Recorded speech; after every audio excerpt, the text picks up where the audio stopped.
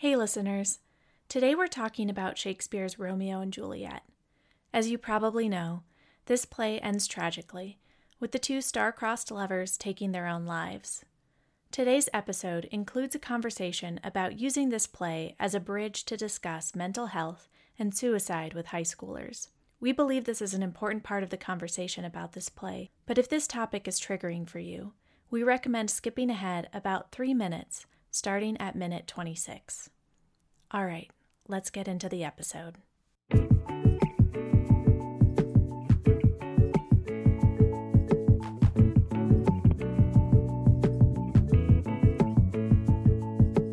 Welcome to Novel Pairings, a podcast dedicated to making the classics readable, relevant, and fun. Each episode will discuss one classic book and share some recommendations for more contemporary reads that feature similar themes. As two nerdy bookworms, we appreciate the role of classic lit, but we won't get too academic about it. We'll talk about the books we love and the books we loathe, and help stock your TBR pile with old and new reads for every literary taste. Hi, Chelsea. Hi, Sarah.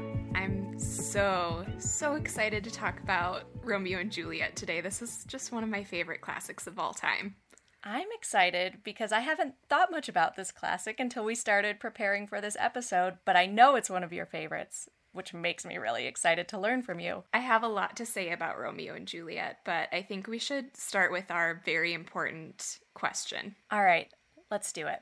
What are your thoughts on insta-love? So I think we should define that a little bit. It's typically, I think, found in young adult novels or romance, and the concept behind insta-love is basically love at first sight, or the characters just fall in love with each other super quickly, and the association with insta-love is that it's not as realistic, perhaps. So I actually think I feel kind of indifferent about it compared to people who have really passionate opinions. Yeah, it's something I hear a lot of other readers complain about. I think you're right that it's predominantly in young adult literature that we see characters who immediately are drawn to each other after a single sight. I guess I do find it annoying when I encounter it in books like one after the other, then I'll start rolling my eyes. But if it's sprinkled into a book that I pick up and I haven't encountered it elsewhere in a while, it doesn't bother me too much. Yeah, it depends on the type of read that I'm looking for. If I am down for something just cute and cozy and, romancy, I'm happy to suspend disbelief for certain books, especially if there are other important themes or good humor that sort of bolster it so that it's not just built on insta-love. I think that's a great point. Insta-love isn't the kind of thing that I look for in a book that's exploring the complexities of relationships. But in terms of a cozy comfort read, I don't mind it. And now that I've started reading more romance and I see the tropes of how you know which couples belong together right away, that's not necessarily love at first sight. It maybe is love at first sight for the reader, knowing who belongs together. I enjoy that element of a romance. That's a good point. It totally depends on the tropes and the patterns present in the book. And I just think some books do it really well, and the ones that do it well are more of the instant connection, and then the love builds throughout the rest of the story. Yes, I think that is a great way to describe it. Romeo and Juliet is maybe the reigning king of insta-love, so we'll talk a little bit more about that once we get into the plot of this play. Yes, I'm really curious to hear what your past experience is with Romeo and Juliet, Sarah. Okay, so I definitely read this play in high school. I think freshman year I read it. This is one of the few books that I have really clear memories of reading in high school. I remember always volunteering to read different parts and being upset when I didn't get to be Juliet in class that day. I remember watching the Baz Luhrmann adaptation in school. I just remember so much about it. I even remember specific things about the language that my high school English teacher told us about Romeo and Juliet. But I haven't revisited this play at all since. Even though I have taught other Shakespeare plays, I've taken classes on Shakespeare, but we never revisited this play either in any of my college classes or grad school classes. It is taught at the high school where I work. It's in the freshman curriculum, but I've just never had the opportunity to teach it. How about you? What's your experience with this one? I also first encountered it freshman year of high school, and I think that is the most typical time for people to read it. And I remember enjoying it, and I remember, like you said, reading out loud in class, and sort of that being the first introduction to Shakespeare and his language and his world. And then since freshman year of high school, my memories of Romeo and Juliet have been overtaken by my teaching experience. I bet. So I taught Romeo and Juliet 5 years in a row, and Whoa. absolutely loved every minute of it. That's amazing. So I taught it actually first as a student teacher, and then I taught it 4 years in a row teaching freshmen in high school. And it was just the most fun. I always taught it in the spring. There's something about the spring fever when the kids are all starting to pair off with each other and their hormones are raging that fits so perfectly with reading this play. It's so true. It sounds like we're making this up, but we are not. That is the thing that happens in high schools in the spring. It's completely real. So channeling that energy into something that, can be performed in class, because literally there's just so much energy and hormones buzzing around. You have to channel it somewhere. So absolutely. Channeling it towards Romeo and Juliet, it just always worked out really well. And I just loved the conversations that came up with it. Because I was teaching it, 4 to 6 times a day for several years in a row. I've read it a bazillion times, but every single read I would realize or discover something new. Oh, that's so fun. And I've also seen it performed live once. I'm trying to remember where that was. I think I was in Atlanta at Shakespeare Theater. So I tend to really remember any live performances of Shakespeare plays that I've seen. Those stick in my mind. Although I do really love the movie adaptations of Romeo and Juliet, and I used both of those, the Baz Luhrmann and the Zeffirelli from the 60s. I used both of those frequently. So I love this play. I love teaching it. I miss teaching it. Oh, that's so fun. You're making me want to teach freshmen, which I've never said out loud. In fact, I hope my department chair isn't listening to this. I was going to say, you might want to take that back. I might cut that. So, this is one of those stories that it seems like everybody knows on some level. But should we give a brief summary to catch people up, just in case they haven't thought about this play in a while? Maybe just super quick. So, we have the Montagues and the Capulets, and they hate each other. And I think the important thing for people to know is that Romeo is a Montague and Juliet is a Capulet. That always bothered me. Juliet, Capulet. It's fine. That's the only way I could get it to stick in my students' brains, is that we repeated that. Maybe that's what Shakespeare had in mind all along. Maybe. Actually, should we just read the prologue? Because that's the entire summary of the play. Let's do it. I should have it memorized by now. I probably do, but I don't want to attempt. I bet you do, but don't risk it. All right. According to the prologue, which is an entire summary of the play, and I always have fun having students read that and figuring out what it means, and then they're like, oh, they both die? Why are we going to read this? 2 households both alike in dignity, in fair Verona where we lay our scene. From ancient grudge break to new mutiny, where civil blood makes civil hands unclean.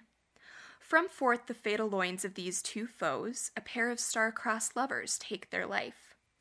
whose misadventured, piteous overthrows doth with their death bury their parents' strife. The fearful passage of their death-marked love, and the continuance of their parents' rage, which but their children's end naught could remove, is now the 2 hours' traffic of our stage. The which if you with patient ears attend, what here shall miss, our toil shall strive to mend. You read that so well. Thank you. You're welcome. Actually, my favorite clip of the prologue is from Shakespeare in Love. Oh, yeah. And I think that's such a fun take on the prologue. Anyway, people might have to look that one up and watch it. It's on YouTube. I love that movie. So good. I kind of forgot about it as we were prepping for this episode, but it totally is, I mean, I would count it as a Romeo and Juliet adaptation. Oh, totally. I love the way, well, it's written by Tom Stoppard, who also wrote Rosencrantz and Guildenstern Are Dead, which is probably my favorite Shakespeare adaptation. It's a play on Hamlet. But yeah, it's so good, that movie, Shakespeare in Love. Probably need to rewatch that this weekend. Yes. Now I want to, too. Yeah, so if you missed anything from the prologue, we have Romeo and Juliet. Their families hate each other, but they fall in love, and then they end up dying, and then their families like each other again. The end. It sounds like not a lot, but in fact, there's a lot of drama that unfolds. It takes place in a really brief window of time, and so the action of the play actually feels very propulsive and fast. Yes, it definitely moves pretty quickly. So as we've mentioned, this does seem to be one of those works of literature that nearly everyone in the English-speaking world, at least, has some experience with. And mostly when we talk about it, we talk about the plot and the major things that happen. But on my reread/watch, because I'm not going to lie, I didn't reread the whole play for this, what stood out to me most were the characters of Romeo and Juliet and how maybe I had misinterpreted them when I was a younger reader. So what are your impressions of Romeo and Juliet as characters? Oh, I'm really curious now that you said you think maybe you misinterpreted them as a young reader. I can start with that if you'd prefer. Yeah, I'm just too intrigued. It's going to bug me until you say what you mean. Well, I think that when I was a younger reader, when I read it in high school, I definitely, I'm sure with the guidance of my teacher, could tell that Shakespeare wasn't glorifying or glamorizing this love. That this was more of a cautionary tale than a real, true love story. Although, of course, it can be a little bit of both. But, so I think I saw Romeo and Juliet as characters kind of on equal footing when I read it in high school. That they were both making dumb mistakes, that they were both rash, that they were both impulsive. And I know you're shaking your head. And then when I'm watching it the second time and then going back and looking at a couple passages, I'm thinking, man, Juliet, she's got it together. She's calm, level-headed. I mean, of course she makes some impulsive decisions as well, but she is much more rational and clear-minded than Romeo. And I was really struck by that in this revisit. Yeah, he's a mess. He is a mess. And he messes everything up. Yes. But I also find him so, what is he, like 15? Yeah, I think we know that Juliet is 13, but we never learn Romeo's age, I think. But I've always heard it presumed that he was 15, 16, somewhere around there. I mean, in my experience teaching freshman boys, it's pretty true to life. I teach all girls, so, I wouldn't know, but.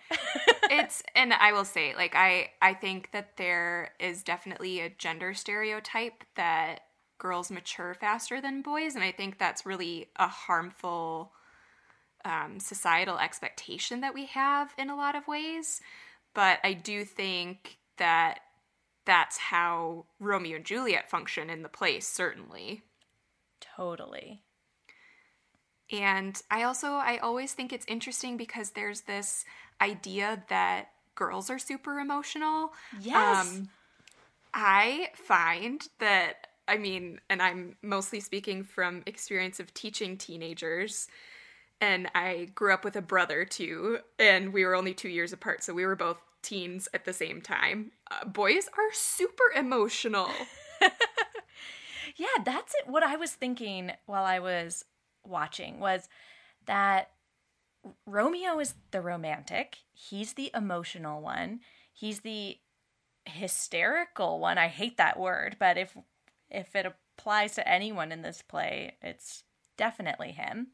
And Juliet is not. She's none of those things.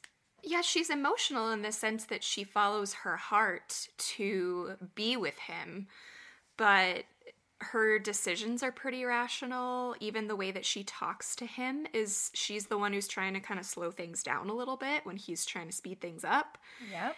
And yeah, so with Romeo, we also get a little bit more backstory on him at the opening of the play. So the play opens and we get Romeo talking to his best friend, Benvolio, about, hey, there's this girl, Rosalind, and I love her, but she's breaking my heart because she's going to go become a nun, and she's taking this vow of chastity, and what do I do? And he's emotional already, and his parents are worried because he's walking around and he seems really depressed, and all it takes is one party and a new girlfriend for him to just turn it right around. Yeah, I definitely remember that discussion from my own English classes, how Romeo is totally fickle, completely inconsistent.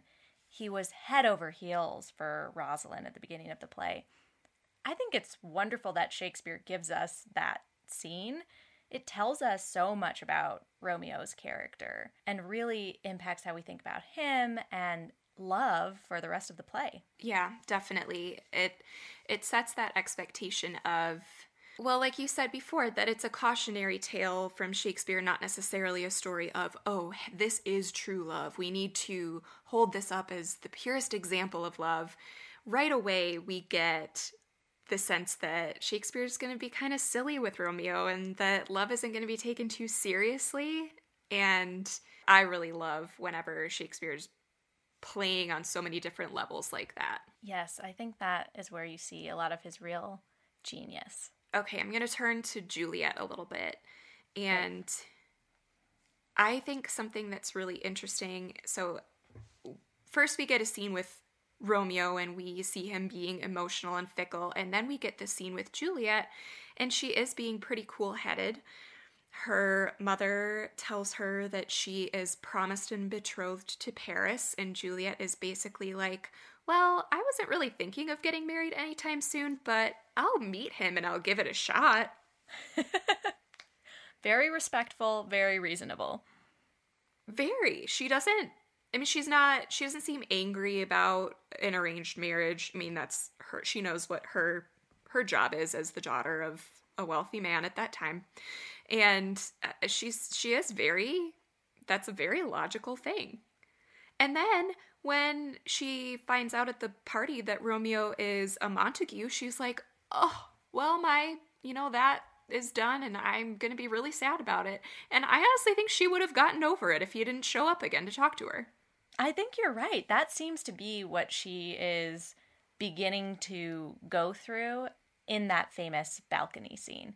She's acknowledging her emotions. She doesn't seem to be wallowing at that moment. No, I don't think so. And meanwhile, Romeo runs off from his friends and is like, bye guys, I need to take care of something because my life is over if I do not have her. So the Lerman version, I kind of love because we actually get to see his relationship with his guy friends a little bit more, and Mercutio is my favorite. Okay, I want to talk about that, the whole group of guys and Mercutio. Quick question about the Lerman adaptation. I'm curious what you think about this. In that adaptation, Mercutio gives Romeo a drug as they go into the Capulet party. And so he meets Juliet when he's on drugs. And I'm wondering what you think about that choice. I think partly because the characters are playing older in that adaptation. Yes. There's that sense of, maybe they should know better compared to, because I don't really think they're exactly teenagers. They're like maybe approaching early 20s in that adaptation. And so, I mean, it's a really interesting director's choice. Yeah. Yeah, I mean, I think it could thematically be one of his ways of suggesting, is this true love? Is it just infatuation? What's clouding his mind as he sees Juliet for the first time? But I was struck by that and wondered if I'm sure there are Shakespeare scholars who take great issue with that choice. Yeah, I wonder. I'm sure someone wrote about it somewhere. Okay, so back to Mercutio. What do you love about this character? I just think he gets all the best lines and speeches of the play. Oh, totally. He's clearly Shakespeare's favorite character. Yes, he gets that fabulous Queen Mab speech. So good. And then he's the one who gets to scream a plague on both your houses, which is just the best. It is the best. It's one of the greatest lines in literature, I think. He gets an epic death scene, and I think that that's so much fun. And I think especially the way that Shakespeare treats that and just gets to sort of have him have that last word of vengeance is fabulous. I just really love Mercutio, and I have a lot of fun when reading the play. His lines always just stand out to me, and I just think he's got such a big personality. He does. He really does. And I know this is a Romeo and Juliet episode, not a Shakespeare in Love episode, but I do love that component of Shakespeare in Love where, is it Ben Affleck? I forget. It's been so long since I've seen it. But the main actor in this theater troupe has been assigned the role of Mercutio. And Shakespeare has told him that the play is called Mercutio, so he would agree to perform it. And I just love that so much because it's this real wink and a nod to Shakespeare lovers and Romeo and Juliet lovers who really, I think, do have that soft spot for Mercutio and feel like he steals the show. He does. He's the most dramatic character of the play, and that's saying something because Romeo's pretty dramatic too. Oh, yes. But I just think he's so much fun, and I love, whenever I was teaching, the Queen Mab speech was always one of my favorite days, and then, of course, the sword fight and death scene was so much fun. Yeah, and in Mercutio's drama, he's kind of a playful sort of dramatic. I mean, obviously the death scene and a plague on both your houses is real intense tragedy and drama, but he's a little ironic, he's a little playful, whereas Romeo takes himself so seriously. It's more of the eye-rolly sort of drama than the fun sort of drama that Mercutio gives us. Definitely. This is under the category of tragedy when we're talking about Shakespeare's plays. We have comedies, tragedies, and histories, but even the tragedies always have some element of comedy, and Mercutio's the source of that big time in Romeo and Juliet. Yes, Mercutio and our nurse, Juliet's nurse. Yes, Juliet's nurse. I think another character that often steals the scene or steals the show whenever she's on stage. So to get us back to Romeo and Juliet as characters here, I think it's clear that they're not necessarily our favorites, but they are the main people here. Yeah, and I don't love and adore these characters, but I think they're great characters. They lead to excellent discussions, and they're really fun to analyze. They definitely do. And I will say, every time I read the play, I do love Juliet more and more. And I think that she gets a bad rep just because of how overdramatic Romeo is and just because of the end of the play. but I think that's unfair to her. Yeah, I agree. So let's just talk about the famous death scene, because one of the most important parts of Romeo and Juliet is the fact that Romeo and Juliet both die at the end. Along with several others. Yes. There's a lot of death going on. But theirs is the most important, and that scene is so iconic. It is. And I will say, let's just give a little bit of a summary. So part of the plan is that Juliet took a drug that makes her seem like she's dead, and everybody's mourning her. And the idea is that she and Romeo are going to run away together. But when he returns and sees, oh no, she's dead, he didn't get the memo. Literally. Literally did not get the memo. And he thinks she's truly dead, so he first kills himself, and then Juliet comes out of her dead sleep, realizes, oh my goodness, Romeo is dead, and then she kills herself. Yes. It's a tragedy. It's extremely tragic. It is. The last couple of years that I taught this, I started to bring in lessons on suicide into the classroom because I had a lot of students with mental health issues that I was aware of, and I just felt really uncomfortable about the suicide portion of this play in a new way when I started teaching it compared to reading it as a student myself. That's so interesting. And as you're saying that, I'm really wondering how the teachers at my own school deal with this now, because there have been books that teachers have pulled from their curriculum at my school because they deal with suicide, including The Awakening and The Bell Jar, but I have never heard Romeo and Juliet brought up in that discussion. I think because there is no mental illness component in the play, it gets excused a lot. Their deaths are pure rash action. But suicide is such a complicated issue, and there are so many factors around it that I just got more and more uncomfortable teaching that end scene without including some component of instruction on suicide, and without including some instruction and a lot more delicate care with that scene towards the end. I think that makes so much sense. I think that is a really smart and appropriate way to enter that conversation that I think is important for students to be having in classrooms as well. Well, and especially because we would get to the end of the play and they both die, and the knee-jerk reaction that my students always have is, that was so stupid. Why did they do that? I was like, well, why did you post those private pictures on Snapchat the other night? They do dumb things too. They just don't equate it to, that level.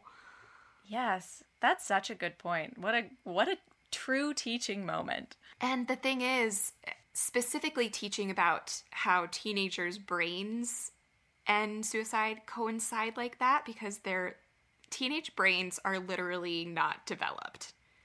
Right. And that's a big factor that comes into play when we're talking about mental illness. And I think making the kids aware of that is something that was really interesting. And they, of course, don't, they think that they're fully grown. Of course they do.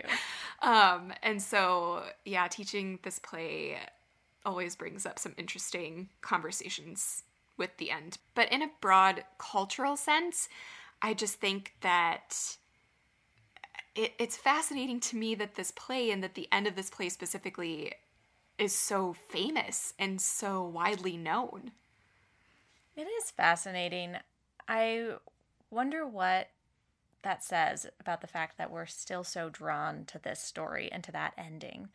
I think one thing is, there are lots of different definitions of tragedy, and we could get real academic about that here. But to me, when I think of a tragedy, I'm thinking of something, a story, an ending that could have been easily avoided and was not.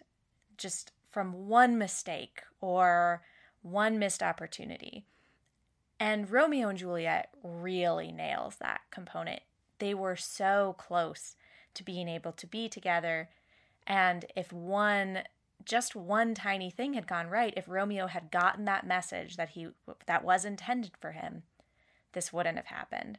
And I think even now, when I rewatched the movie last night, every time I'm like, oh, maybe this time he'll get that note. And I won't have to see Claire Danes' chin quiver for 5 minutes. But he never gets the note. And that sticks with you. It's a visceral reaction, I think. Completely true. And you're right. There's always that hope that, oh, maybe it's going to go the right way. I'm sorry, but all my experience with this play is just, I think, to how my students react to it. And there's always a camp of like the devastated ones versus then it moves from devastation to how are they so stupid? Yes, totally. And as you said, I think that's a really good thing to talk about with teenagers is how these decisions that get made in the spur of the moment can really impact them and the fact that they're making decisions without all of the information or without thinking things entirely through. Do you think that's why this is a play that everyone reads in high school? I doubt that that's the main reason why. If people were justifying it as a choice in their curriculum, I mean, that's definitely something that I would give as a reason for why I love to teach it. But I don't know that it's why it's been taught for 100 years in classrooms. Yeah, I think you're right. I think that modern teachers, that's probably a big reason why they're continuing to teach this. Probably that was less the case even 50, 30 years ago. It was probably then more about the fact that there was the belief that everyone needed to be exposed to Shakespeare's works. And maybe this is one that's more accessible for younger readers. Well, I do think it's probably one of the only books that I read in the high school classroom for school where the characters were around my age.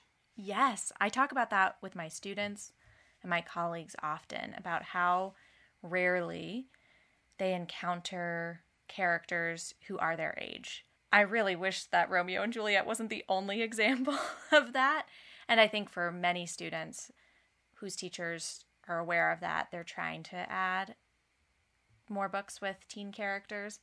But yeah, for me, I think in high school, this probably was the only one. Maybe Catcher in the Rye. Did I read that in? I don't even remember, but those are the two classics with teen protagonists that I can think of. Oh yeah, I forgot about Catcher in the Rye, but that's one of my books that I kind of hate, so. Oh, me too. That'll be so fun to talk about. Yeah, that's going to make a fun episode. I think exposure to Shakespeare is definitely a big factor in why this one is taught. And I think you're right that this one has a lot of... I think it's partly accessible because the plot does move along pretty quickly and there are big things that happen. This one isn't...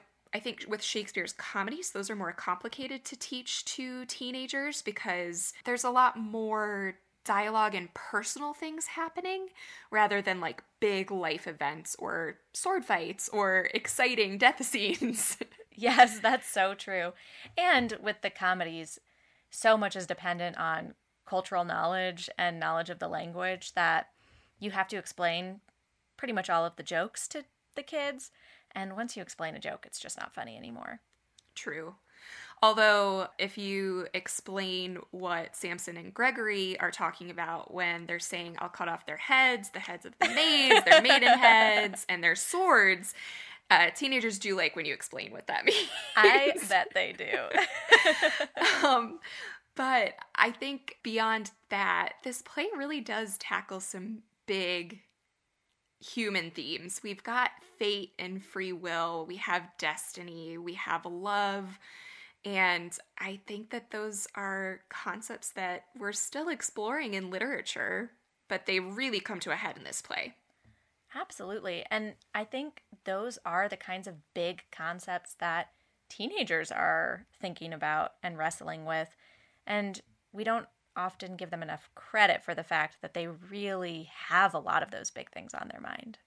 They do. And I don't think we give teenagers enough credit in their own relationships with each other either, because we patronize it and call it puppy love, or, I don't know, people roll their eyes at high school sweethearts, but I think their feelings are so valid, and that time of life is also really exciting. It is. And I think it's really cool for them to see a work that's hailed as one of the most enduring classics in English literature focus on them and their lives and teenage feelings. That's kind of empowering.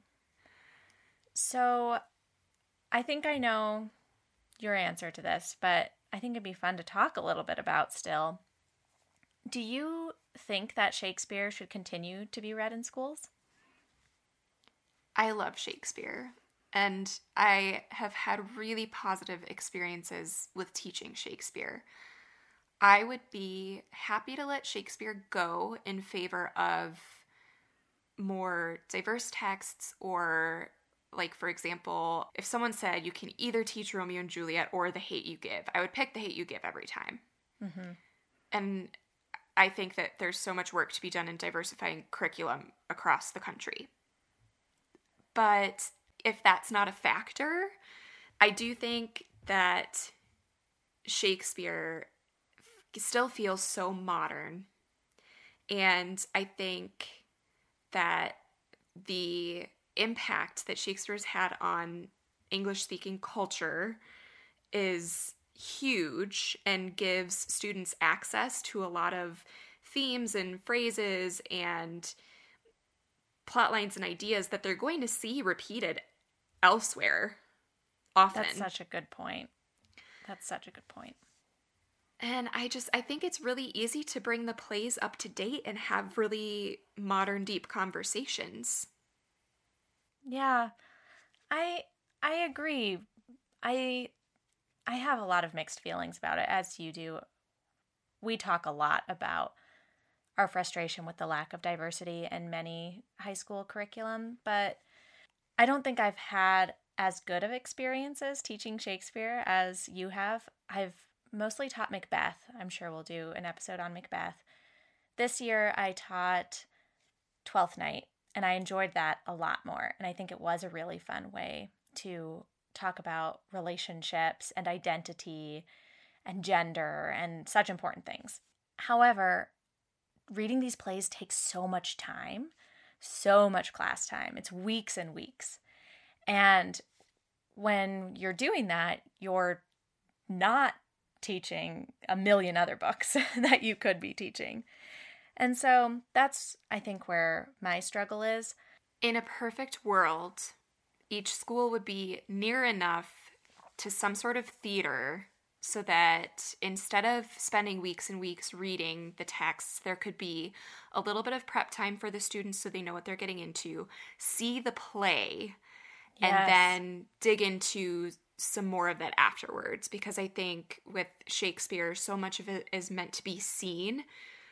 I think we probably have some people listening who maybe are curious about Shakespeare and not sure how to approach it. And we're kind of getting at that with this watch and read, or watch before you read.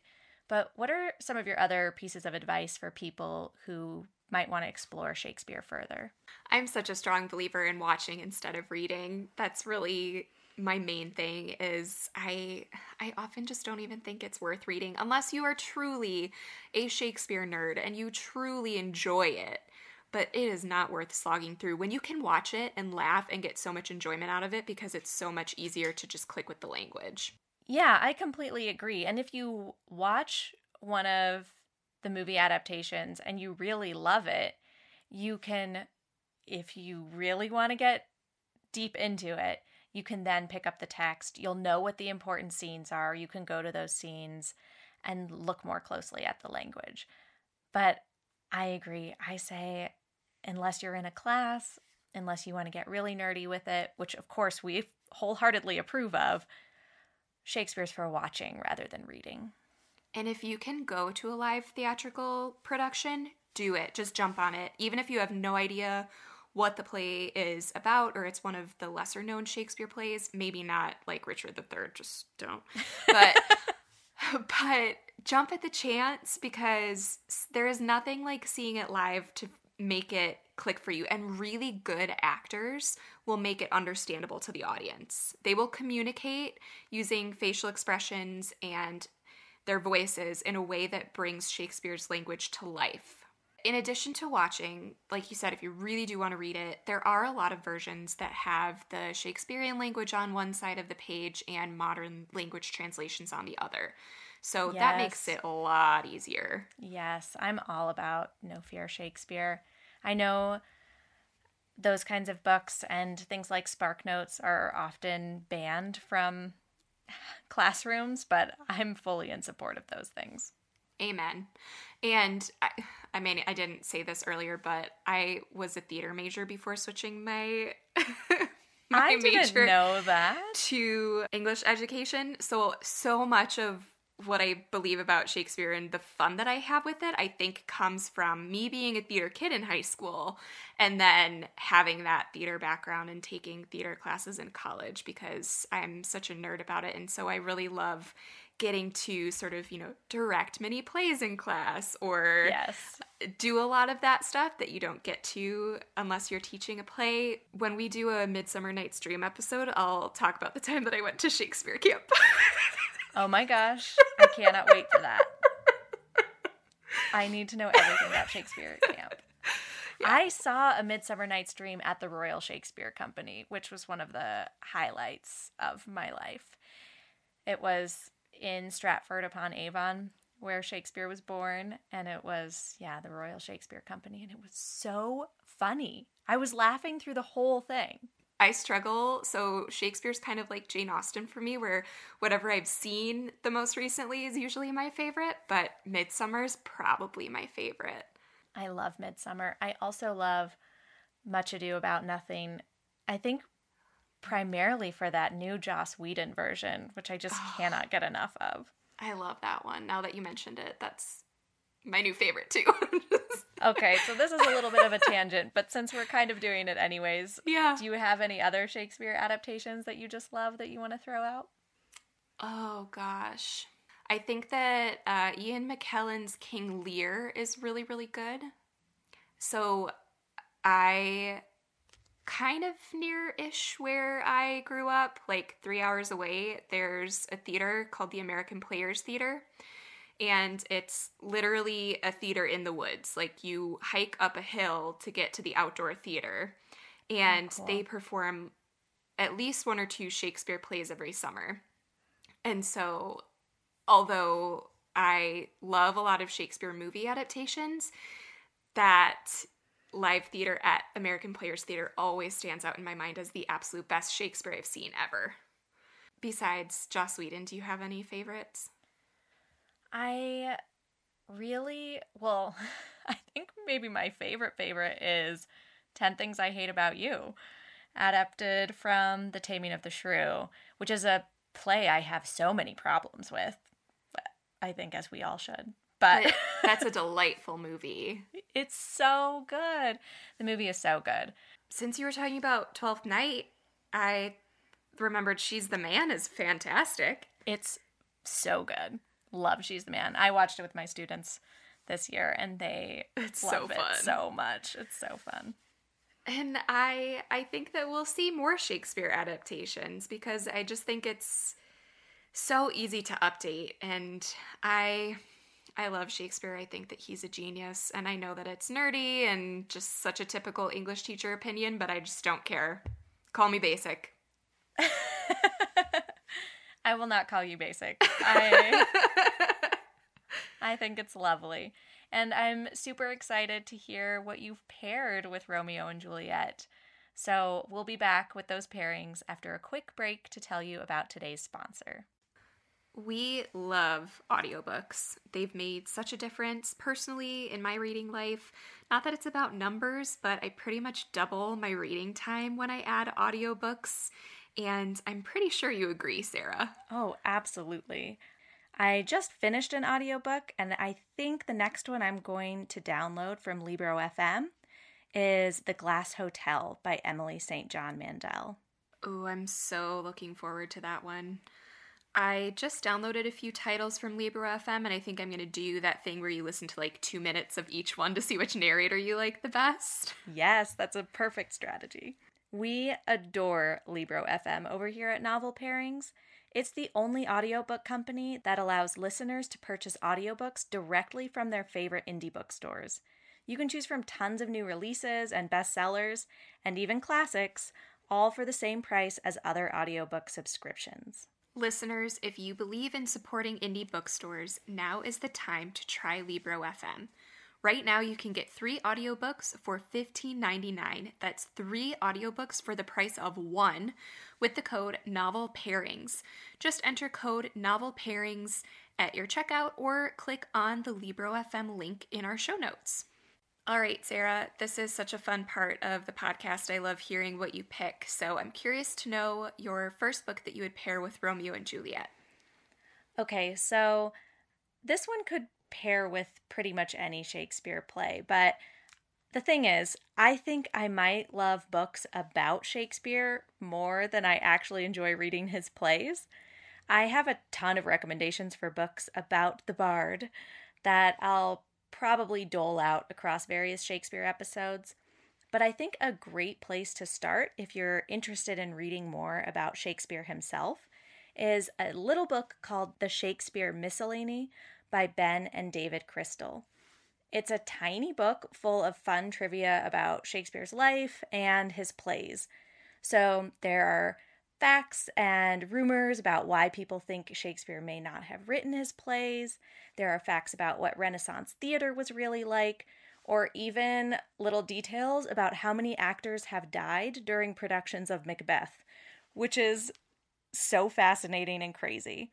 So it's just a great introduction to Shakespeare the person and some of the facts and myths that have sparked the curiosity of so many readers and viewers.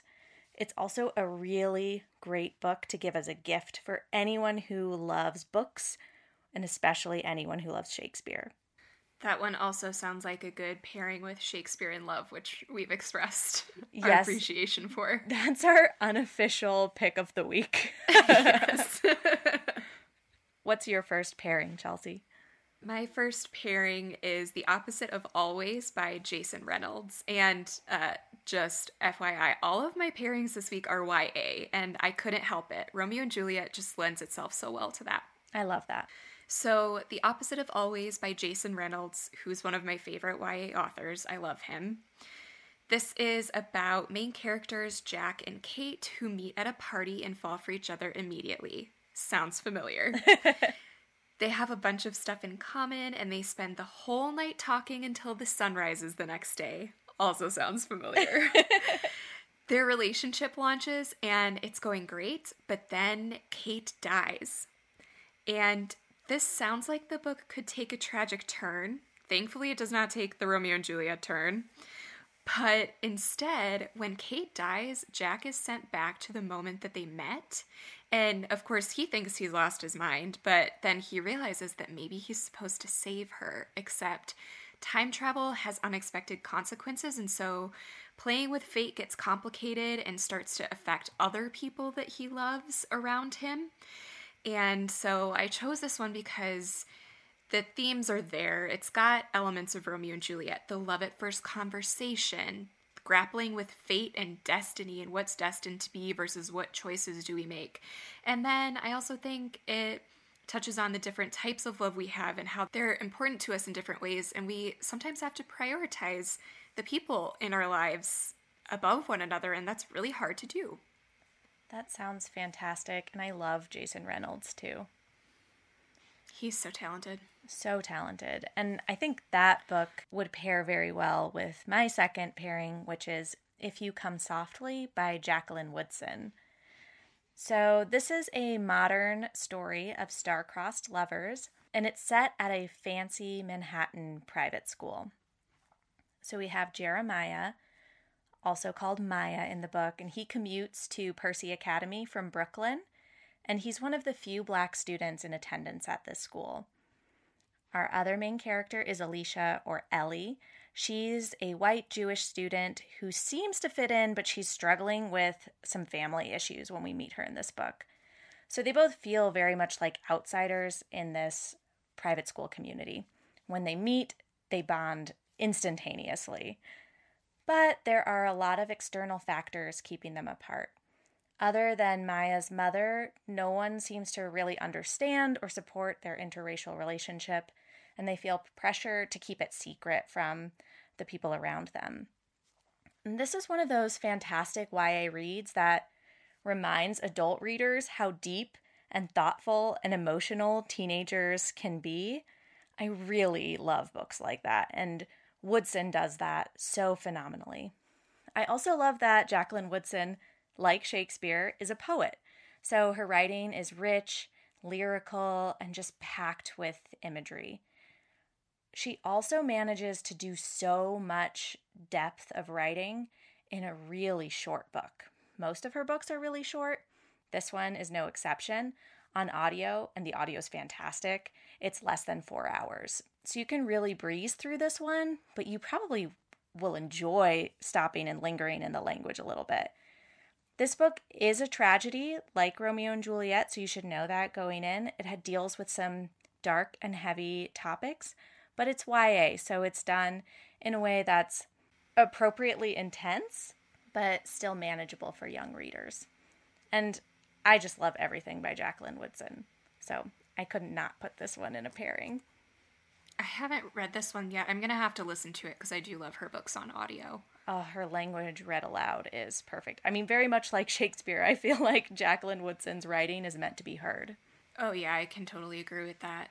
So my next pick is When Dimple Met Rishi by Sandhya Menon.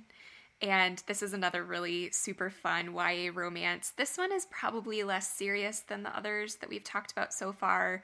It's really just pure delight. So Dimple is gearing up for the next phase of her life. She's ready to leave home, go to college, and become a badass coder. And her mom, meanwhile, is obsessed with finding her the, quote, ideal Indian husband. Dimple wants none of that. Meanwhile, Rishi is a hopeless romantic who couldn't be more excited to meet his future wife and fall in love. He very much falls in line with a Romeo in that respect, where love and having a family and getting married is truly what he wants. And I think that's rare for us to see that in a male character, because that's stereotypically like the girl role.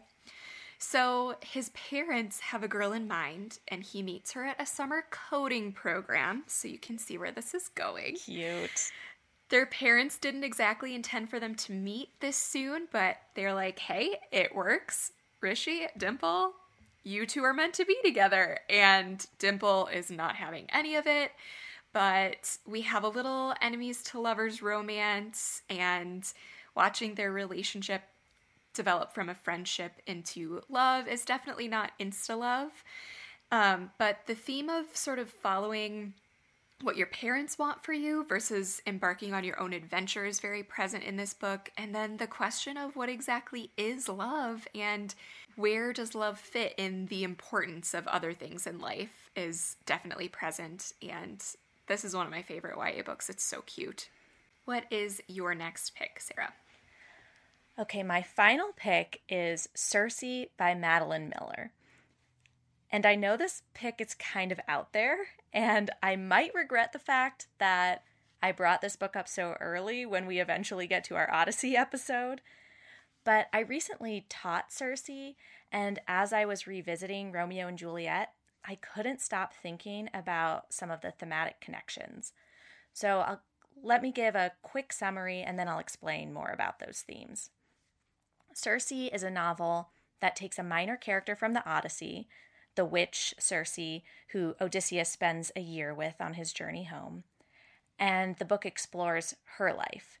Circe's a goddess, but she lacks the power and authority that most of her kind have, but she makes up for that in learning how to use plants to make magic potions and how to cast magic spells. Throughout the book, we get to see her meet and form relationships with many different figures from Greek mythology, including Daedalus, of course, Odysseus, and even the Minotaur. The connection for me to Romeo and Juliet is that this book does really interesting things with time. Circe is an immortal character, and that fact changes her relationships in really surprising ways. So she knows she's going to live forever, but many of the humans she interacts with, of course, are not going to. So a year with Odysseus to Circe is just a drop in the bucket of her life. In Romeo and Juliet, we have the exact opposite sense of time. The play takes place in a manner of days, and because the characters are so young, they make impulsive decisions as if there won't be a tomorrow. And so I think it would be really interesting to read these two, or to watch a version of Romeo and Juliet once you've read Circe, and see how these two texts explore how our own sense of time changes the way we view our relationships. Ooh, I love an out there pick. Thank you. I hope I sold it well enough. I totally think so. And I think that Circe deals a lot with fate as well, because we have these characters who are often told their fates by like gods and people who have knowledge of the future, and then they have to play that out. And I think that that's different than Romeo and Juliet, where the characters don't know what's going to happen to them, but they're questioning fate and what's going to come up for them. Yeah, and both of the texts really exist in these worlds where fate and predestination are taken as fact. I think that's always an interesting premise to read about. What is your final pick, Chelsea? My final pick is The Sun is Also a Star by Nicola Yoon. And this one also deals with time in an interesting way. And it's definitely young adult insta-love at its cheesiest. So if that's not your thing, move along. But it also includes some really important themes about family, culture, and immigration. So Daniel and Natasha meet by chance, and Daniel falls hard. He is definitely like Romeo, and I love these young adult books that explore boys with really strong emotions and who really like romance, because guys can be super romantic too. And Natasha's reluctant to follow her heart, and she has stuff to do. Like dire, important stuff to do. Her family is about to be deported to Jamaica, and she's on her way to fight it. So their relationship seems doomed from the start, much like Romeo and Juliet, definitely a star-crossed lovers situation. But we see these young characters take a chance on each other and explore their relationship anyway. And it also matches Romeo and Juliet because it takes place in such a short time span, just over the course of one day. And when I read YA lit, I often have to remember just how essential and pressing and dire the present moment feels to teenagers. The now is now mentality that I feel like Romeo and Juliet have, that's just the way that teenagers are wired. They're not necessarily thinking ahead to future consequences. They are living in the moment in the truest sense of it. I almost feel a little bit jealous of that often because I so struggle with living in the moment.